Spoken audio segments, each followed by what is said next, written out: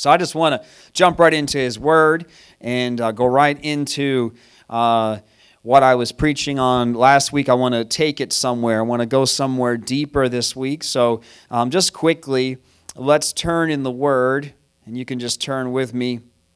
We're going to turn over to the book of Exodus, chapter 3. Exodus, chapter 3. And let me do the same here with you.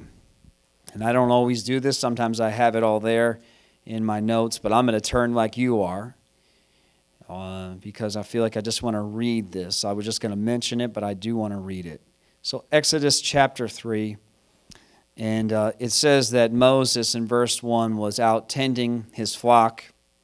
All right, it was his father-in-law's flock. This was his job. This is what he did. He was out living his life. He had settled here in Sinai. He had settled out there in the wilderness, and he had now had a wife, children, and this was his life. And it says in verse 2 that there the angel of the Lord appeared to him in a blazing fire from the middle of a bush. Moses stared in amazement. It says that though the bush was engulfed in flames, it didn't burn up. And in verse 3 in the New King James, it says, Moses said, I will now turn aside. Let's just say that out loud again. I will now turn aside.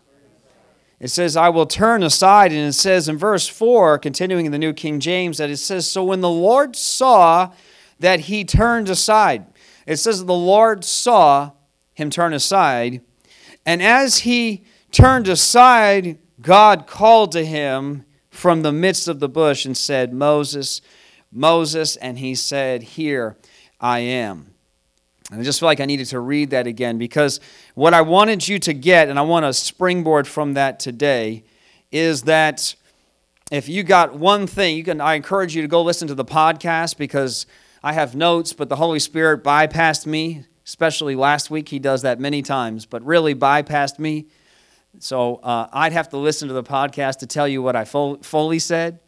But go and listen to it because I know that the Lord said many things last week. I really believe that He had some things to say to us. And so I'm going to springboard from that idea of this. There's many other points in there. But this idea I knew I wanted to get across, and I believe the Holy Spirit did it, which is it's a moment to turn aside. If you get one thing, it's this. It's a moment to turn aside. That there are moments like this all the time. There is literally a burning bush before you. When you came to Christ, you just didn't realize it yet. All you knew is this moment is either good or bad, but there's something about this moment that causes you to draw near to God. Right? Who had that moment? If you are a believer, you had that moment. Something caused you, right? Nobody in here, I don't think, maybe you did, but I don't think anybody had a visitation from Jesus. Did anybody in here have Jesus come down with his angels and riding a white horse and say, hey, I'm Jesus, by the way, and I'd like you to be in my kingdom?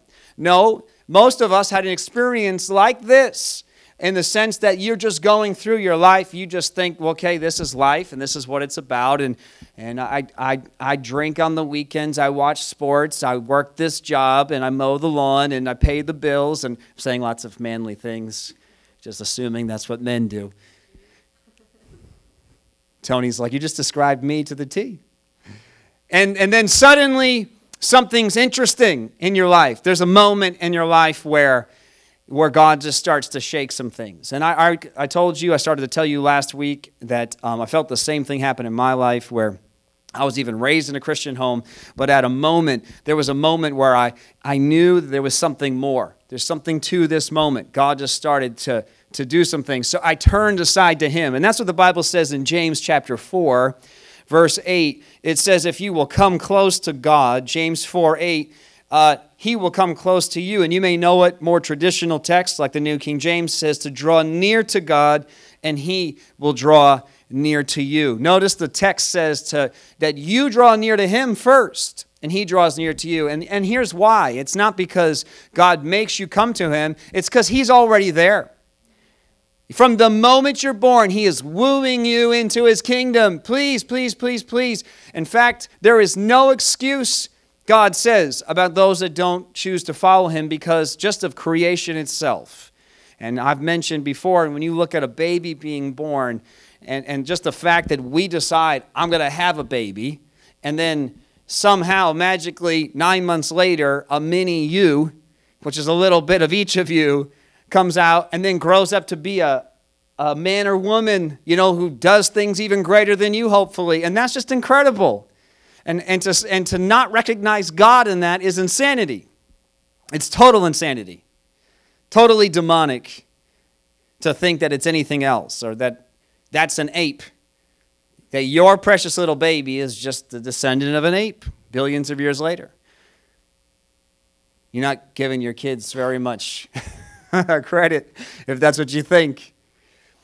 It's amazing. God is amazing. And so it's not that He expects you to come to Him. It's that He is already there. He has given the offer out. The offer's already given, and it's for us to respond to it. And the second you respond, who remembers this moment in your life? Not just once, but this moment many times, where the first time in salvation, but then after that, right? Many moments in your life where you were at a crisis, or you had taken a wrong turn. You already knew Him, but you're down a wrong path. And then all of a sudden, you stop like Moses does.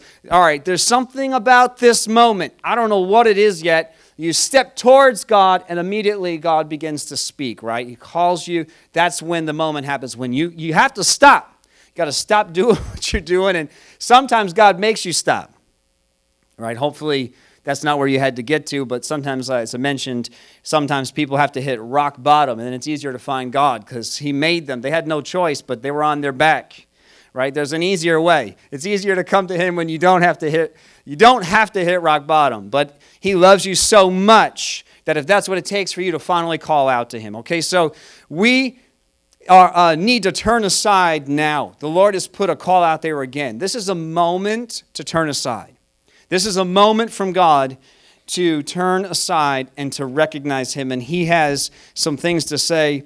He has some things that He wants to do in your life and through you. So I want to say from that 3 things, and hopefully, Holy Spirit, help me to preach this sermon. 3 points I want to make immediately, and hopefully it doesn't become jibber jabber. But 3 things. Number 1, we are individually important to God. Say, I am individually important to God.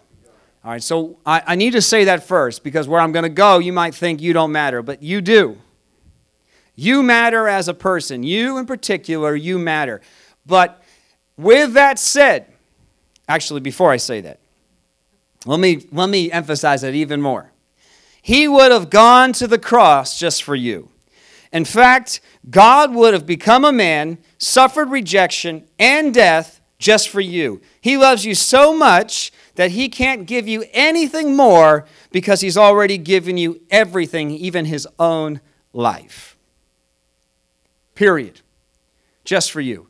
And with that said, say now, it's not about me. He's an individual God. He comes, if you read the Word, you find out He comes and finds individuals. He cares about that individual. But every single time, while that individual is wrestling with God and dealing with God, it's about a bigger picture, isn't it? It's always about a bigger picture. There's not one character in the entire Bible where they're like, man, I found God, and that's it, man. I've arrived, and I'll see you guys. I'm going to be moving away because me and God, we're one now, and so He's moving me off to Tahiti, and we're going to get one of those private islands that haven't been claimed. And we're just going to have an amazing time, just kind of live in heaven now. And the rest of the world can just suffer and go to hell. But I didn't say that out loud. Anyway, second point, that's what you're saying when we withdraw like that. The second thing is He does want you to overcome your issues. And that's a myriad of things. He wants you to overcome the obstacles that stand in your way.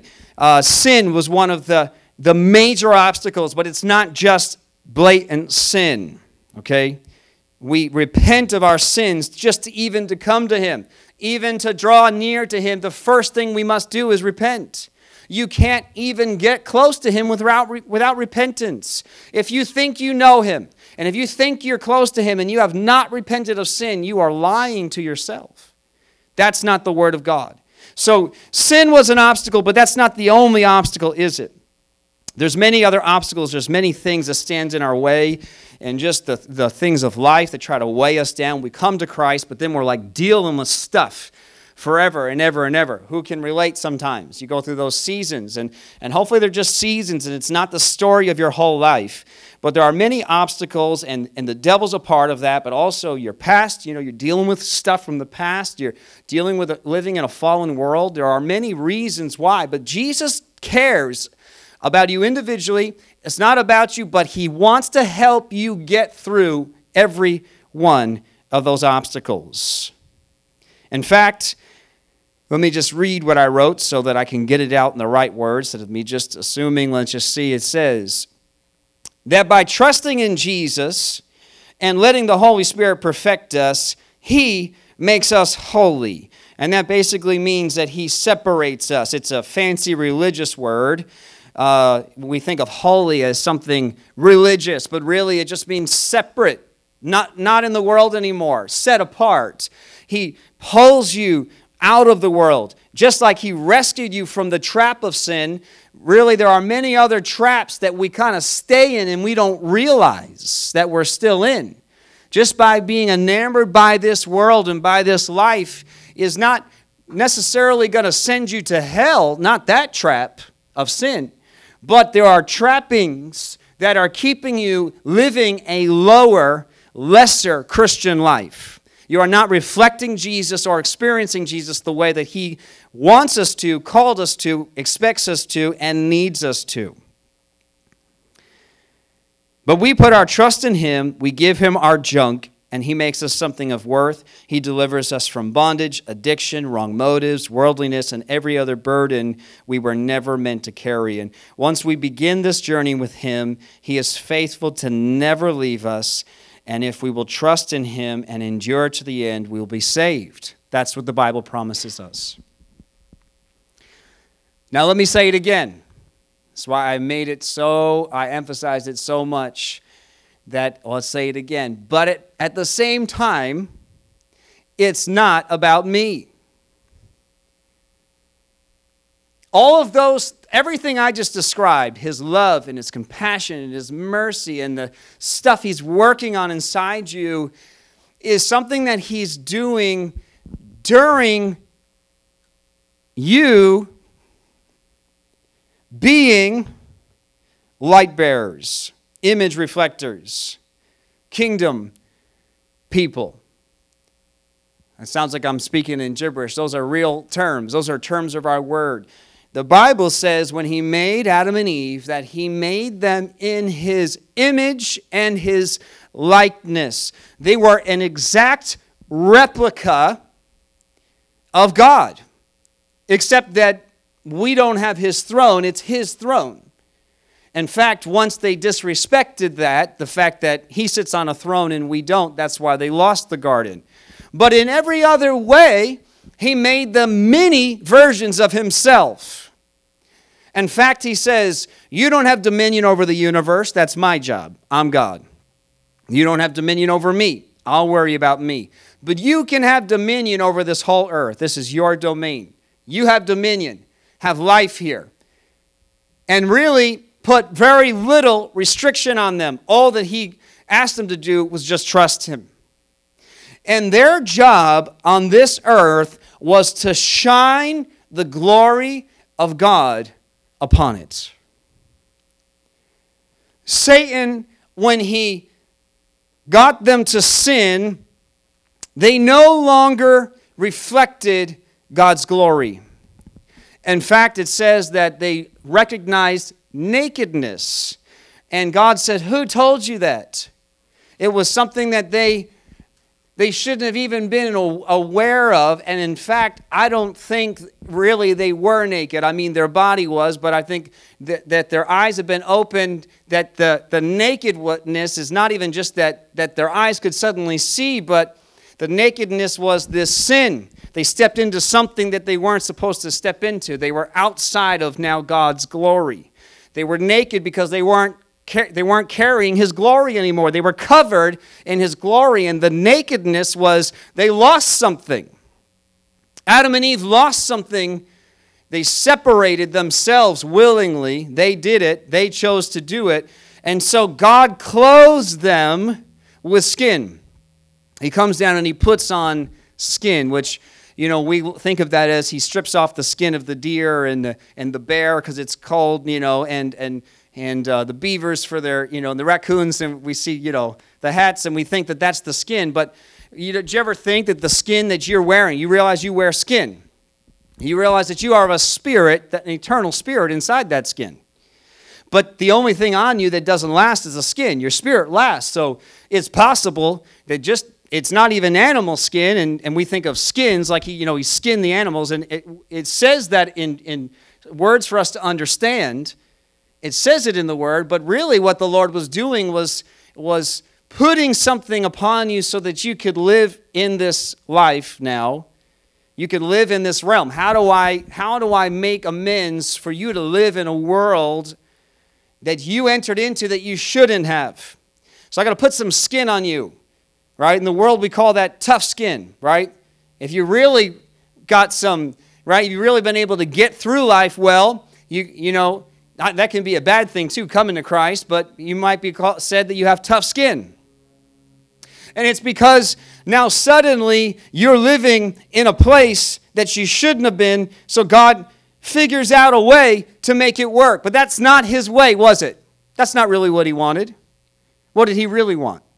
He doesn't want you to try to put on tough skin and tough it out and just get through life and survive. Right? And that's what the curse was. Now they're tilling the ground and it won't break up, and childbirth hurts. Right? Part of the curse is that the woman needs the husband all the time. Did you realize that's part of the curse, men? I'm just playing. The wife's like, hey, where are you? I need you home. It's part of the curse. We were put into a place and trapped, really, into a place that we were never meant to be. Our purpose was not to overcome and to try and to do. We just were. You realize that Adam and Eve didn't need to try to be Adam and Eve. They didn't need to try to reflect the glory of God, okay? They just were. They just walked, they just were in it. It's just, they were free. They had a freedom living under His glory, in that place of glory, and just reflected it naturally. They didn't have to try to reflect His glory. They didn't have to try to be the image of God. You get what I'm saying? Am I making any sense? The Bible says that God had a plan over and over and over and over and over and over again, doesn't it? Doesn't the Bible tell us that over and over and over again, that He's got a plan? In fact, He kept a secret, didn't He? And aren't you glad He kept a secret from the darkness with Jesus? Satan's kind of trying to figure out who He is, and he brings Him up and he tempts Him 3 times. He's like, if you're the Son of God, if you're the Son of God, if you're the Son of God. And I'm hearing it, from a different perspective suddenly, and I always heard it through the Scriptures as the temptation, which it is. But I also hear it on the other side. I wonder if Satan's trying to figure out who Jesus is, because he's kind of shrouded in confusion. I mean, the religious don't recognize Him, so you wonder if Satan doesn't fully get, he knows there's something to this guy. I need to watch him, and I'm going to try. He tries to kill him more than once. Jesus slips through the crowd, so it's not that he didn't try. But I don't know if he doesn't fully understand. But we know the Scriptures, we know from the Scriptures that he didn't fully understand. We just don't know what he did understand is what I'm trying to say. I don't know to what level, but I do know from the Word, he didn't know the grand plan, did he? Because the Bible tells us that if they had known, they would not have crucified Him.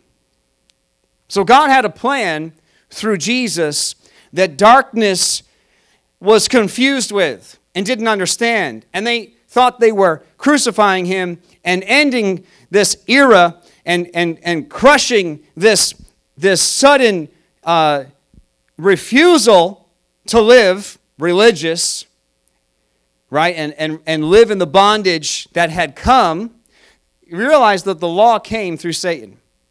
You know that even God sending his law was not his way. I know that's confusing, but that's not his way. God didn't want law. He wanted a relationship. He didn't want law.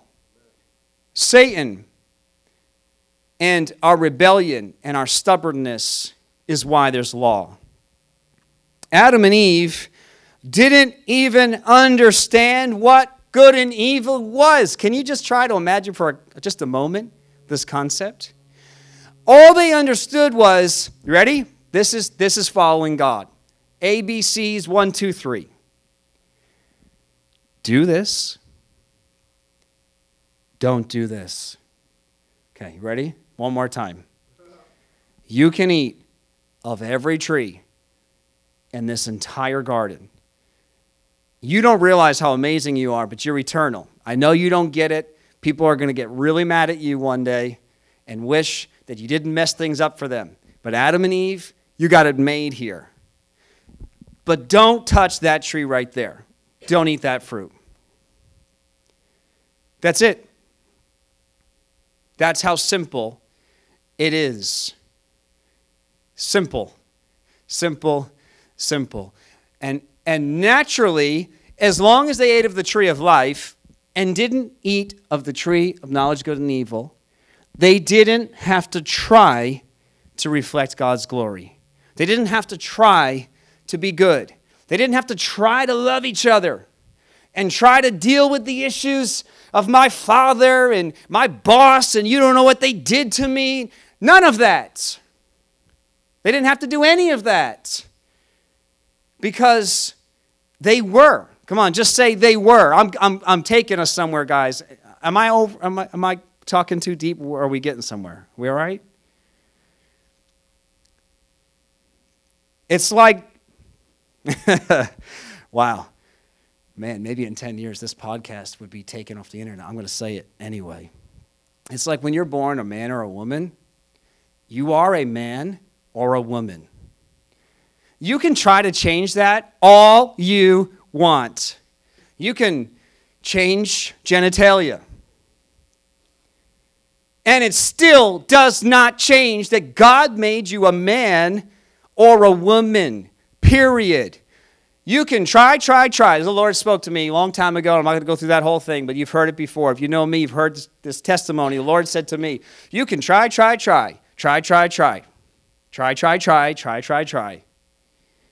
That's a song. It's a Kobe Calais song. I don't know her. I don't even listen to that music. The Lord brought that song supernaturally. He used that song to get to my spirit. I heard it 3 times on the radio, back to back, searching the stations for a Christian song one morning. And the point was that you can try. You don't need to try. That's not what I want you to do. I don't want you to try to be good. I don't want you to try to be a Christian. I don't want you to try to pray. I don't want you to try to make time. I just want you to be. And I know this concept sounds confusing because everything we do in life is trying. Like the way of the curse is to try. Remember, that's the curse. The ground produced on its own. Can you imagine? It just was. God made it perfect. It existed on its own. It circulated on its own. And we had this amazing firmament that the moisture would go up, kind of like our broken cloud. We have a broken system through sin, but moisture would come up and come back down and come up and come back down. And the seeds did what they kind of do now, but we didn't have blight and we didn't have, hurricanes and we didn't have drought and etc., right? We had it perfect, and Adam and Eve just picked what they wanted when they wanted, and they just were. They just existed. But suddenly, we're out there, we're in this world, we're trying to figure it out. And he's digging at the ground. We need to realize that was not God's way. The way that God made us was to be a reflection of Him upon this earth. And the Lord, man, oh, how do I not keep you for 3 hours? And thank you, Lord. The Lord was working on a plan, and it was going to lead us to Jesus. And when we read in the Old Testament, the stories of the Old Testament, and post the fall, post Adam and Eve, we should read them as Christians through the eyes of Christ. Through the blood of Christ, through the cross of Christ, through salvation. Don't read them just as a history book and just as a story. We need to look at those things as all leading towards Christ. And it's all there for a reason. If God didn't want it to be there, it wouldn't be there. The reason your Bible's this fat is because God wanted it that fat. Okay, if He wanted the Gospels to be your Bible, then He would have made that the Holy Bible. There's a reason why there's 75% of it is the Old Testament. Because God's He's trying to get you to figure a story out. You don't need to figure it out. If you just believe it, there's no figuring it out. But our human intellect fights so much. That's what's actually happening. That's what I'm trying to get to. Let me just say it instead of trying to make it cryptic. The real issue is this. Still to this day, this is what God says to do, but that tree looks good. And so we just keep partaking. And we keep partaking. Now the thing is that the devil was, and I preached this not too long ago, but he was crafty, wasn't he? He was subtle. Man, TJ and I, we've been talking so much about this. It comes up all the time because of the darkness in the earth and the things going on in our times.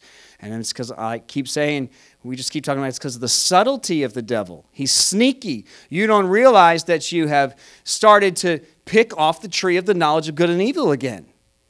Even as believers. We start picking off that tree. We get back into this world system so quickly. We come into the Lord's presence, and then we're back into this world, and all of a sudden we're striving, and we're working the ground again. We're trying to make something happen. We're trying to work through life and fight through life and figure stuff out. That's the curse. That is not for you to live in. And Jesus made a way. Jesus restored some things. The Bible says that this moment that, just very quickly, I'm just going to read some verses because otherwise I won't get to them. So just quickly, Moses has this encounter with God because God is trying to get us back to the place that He wanted us from the beginning, which was to walk with Him, to have a relationship with Him. It was not to be rich. It was not to be successful. It was not just to overcome your issues.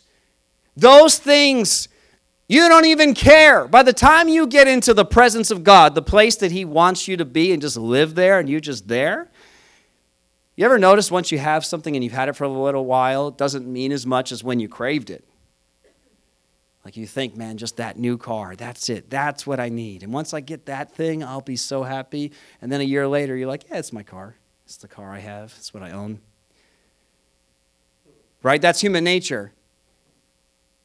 But honestly, the things we think are going to make us happy and fulfill us, and that's why the devil's got us into this striving and trying and doing. And that's why we're still dealing with us.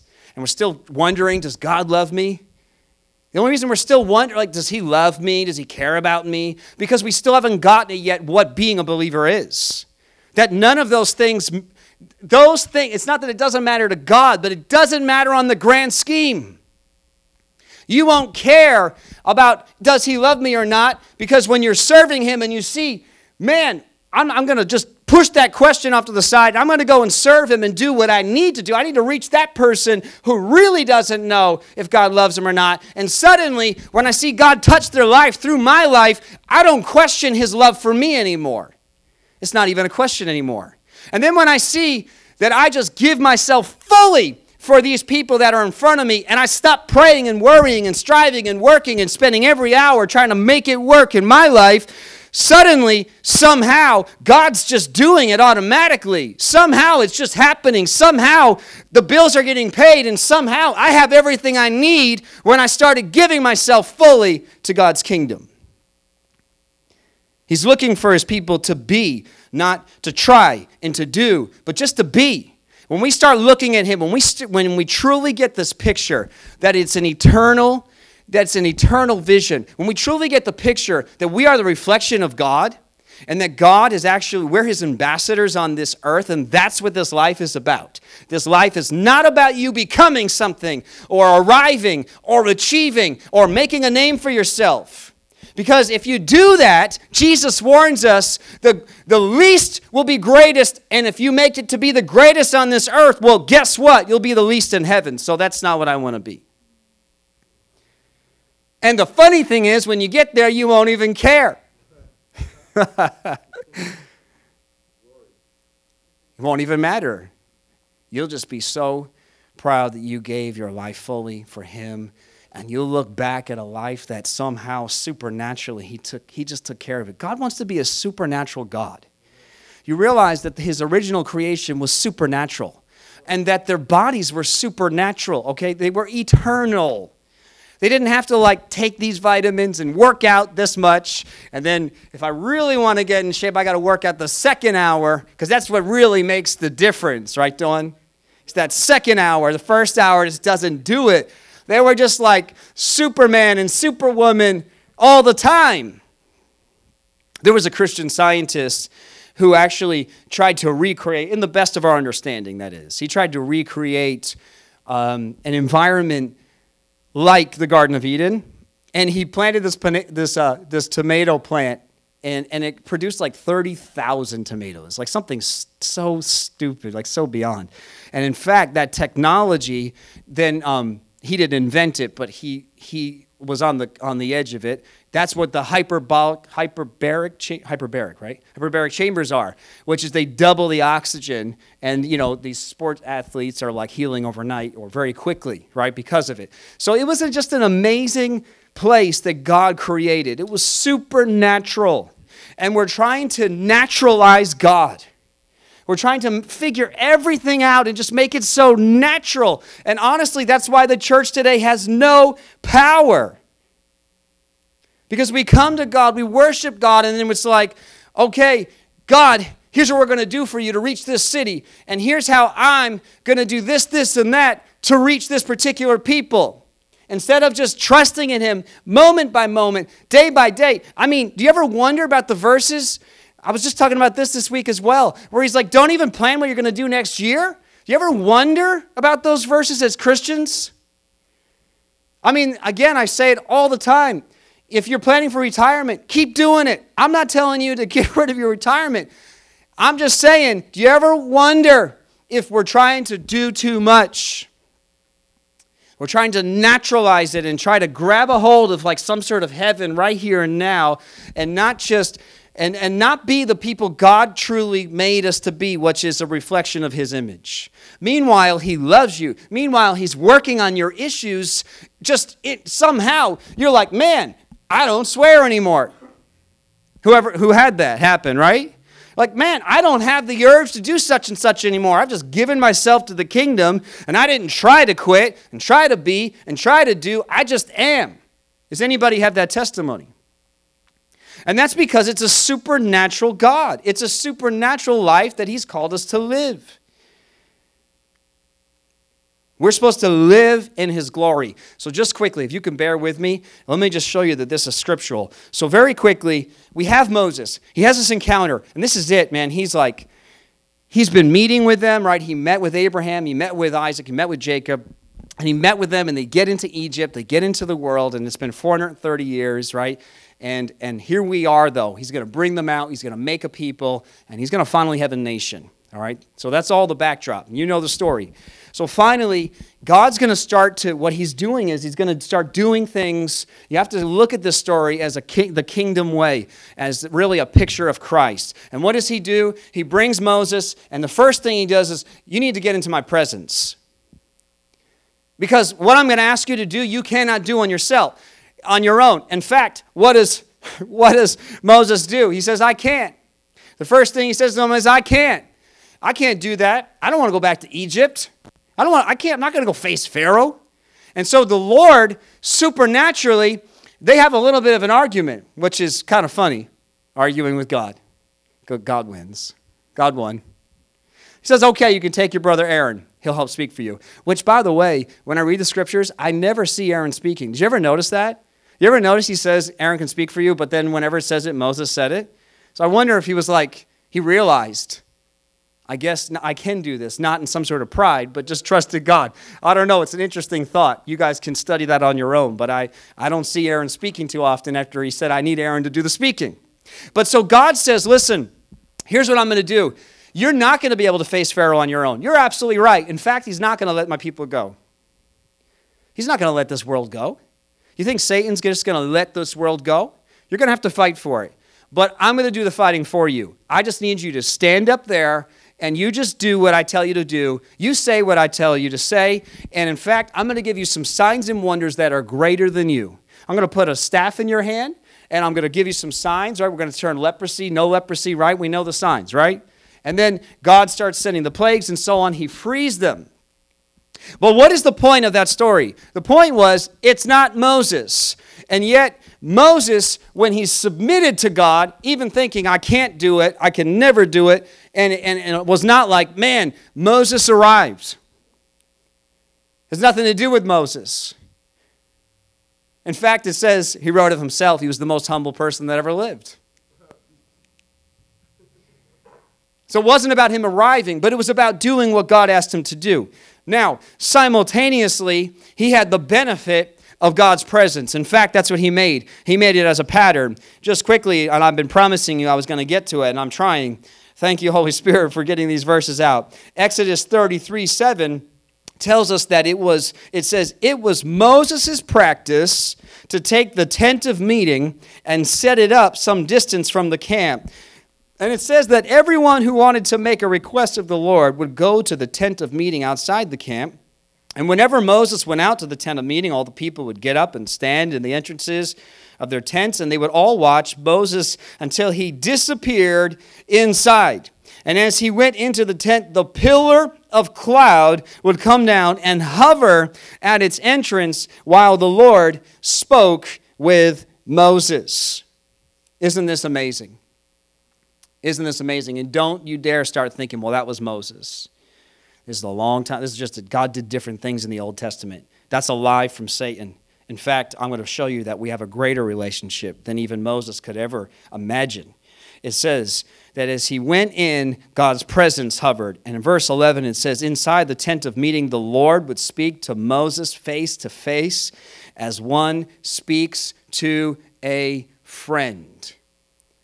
You see the pre-Christ here, that Jesus was already setting this up, that he was trying to, what does it say of Adam and Eve? What does it say of Adam and Eve? It says that Adam and Eve, they walked in the garden with God. They walked like friends with God. God made them and they were friends with God. And so the picture is of Moses is he drew them out of the world first, and there's definitely some things going on inside of his heart. There's a wrestling that must happen with you and God. I'm not saying that doesn't happen. Going back to the beginning of my sermon. He's going to deal with the stuff in you. In fact, if you don't deal with the stuff, it's a heartbreaking story. We're going to be with Moses for eternity, so it's all said and done. I don't think Moses minds now. But it was a heartbreaking story when Moses, come on, there's still a wrestling. You can have the miracles. He's doing miracles for God. He's leading the people. He's leading millions of people out of the world and into God's promise, and yet he misses the promised land himself because at some point he forgot that it was all God and got back into his flesh. So there's definitely something that's happening here dealing with the internal. All right, it's a supernatural thing that God is doing. It's all him, and yet it is still you. You still have to deal with you. If you don't deal with you, it will bite you in the end. Meanwhile, he's still going to use you. Come on. Thank God. He's still going to use you. He still used him. You can have a call of God. You can do things for God, but you still have to deal with you. So, I mean, that's why I kind of made 3 points. Hopefully, you're getting those things today, that it's you, but it's really through you. You don't worry about it. If he had just kept trusting God, God told him exactly what to do. He says, now, this time I don't want you to strike the rock. I just want you to speak to it this time. And he goes down and strikes it like he had struck it before, and it works. He was able to get something to happen. He was able to get a moment to happen, but it wasn't what God had asked him to do. So, but the point is that Moses went into the presence of God, and this is where he lived. It says that he would meet with him like a friend. And it says in Exodus chapter 40, finally they build this tabernacle, and it says, remember, he's meeting with him as a friend. Are we okay so far? Just for a few more minutes. Are we okay for a few more minutes? You guys want me to wait and do this next week? Okay. So he finally sets it up, though, in more of a, it's going to be more for the community, and so that the glory of God, okay? He met with what it looks like, and we don't have time for the teaching, but like Jesus, because you can't meet with God, okay? God the Father doesn't meet with flesh, right? Remember? He's meeting with him face to face, but then the glory of God, he has to shield him, right? He only gets a little piece of the back of him, and his face is shining because of it. We talked about that last week. You can go and read the verses. But so the glory of God itself is going to come down. So it says that they finally, in Exodus 40, they're going to bring all the things into order, and they place the ark. And just quickly for time, am I going too quick though? Okay, we're all getting this. So it says, finally, they place everything, and then it says in verse 34 of Exodus chapter 40, I want you to get this. It says that Moses met with God face to face. You hear me? He met with God face to face, and yet it says this in Exodus chapter 40. It says, then, actually 21, let me read this first. They brought the ark in, they hang the inner curtain, and what that did was it separated the most holy of holies from the holy place. All right, it separated the tent of meeting from what was going to be the glory of God. Okay, does that make sense? And so it says in verse 34 that the cloud covered the tabernacle, and the glory of the Lord filled the tabernacle.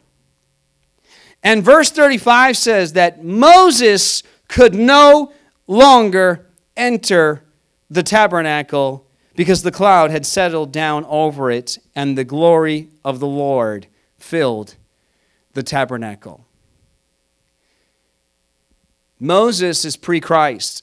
As much as Moses is dealing with things with God and being obedient to God, and a picture really of what Jesus is going to do for us, rescuing us out of the world and meeting with us, he could only go so far. And just for sake of time, you can do your own study, but only one time a year, one day of year, we just had it, Yom Kippur, on the Day of Atonement, only the high priest, which was not Moses, even though Moses met with God face to face, only the high priest could go into that Holy of Holies one time, and he better be right. He better not have any issues in his life. You know the history, right? They tied the rope around his ankle with a bell, because if he dropped dead in God's presence, they couldn't go in there and get him, so they had to drag him out. So this guy would go in and he'd bring the blood in to cover the people's sins before the glory of God. And so this is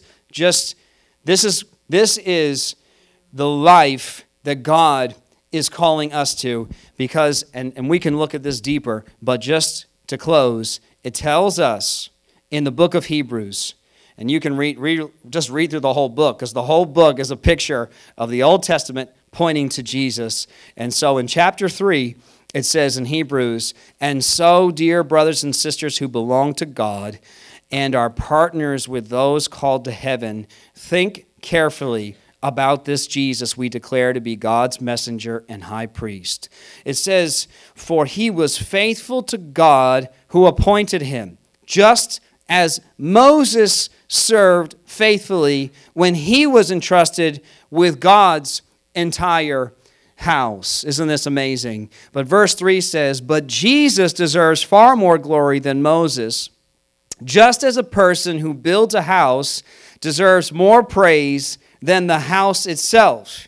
For every house has a builder, but the one who built everything is God. Moses was certainly faithful in God's house as a servant. His work was an illustration of the truths God would reveal later.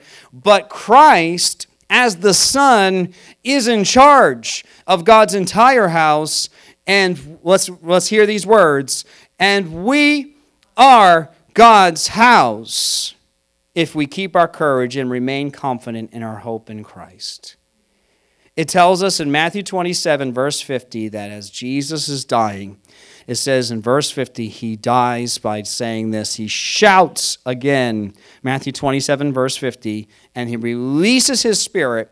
And in verse 51, it says, at that moment, the curtain in the sanctuary of the temple was torn in two from top to bottom.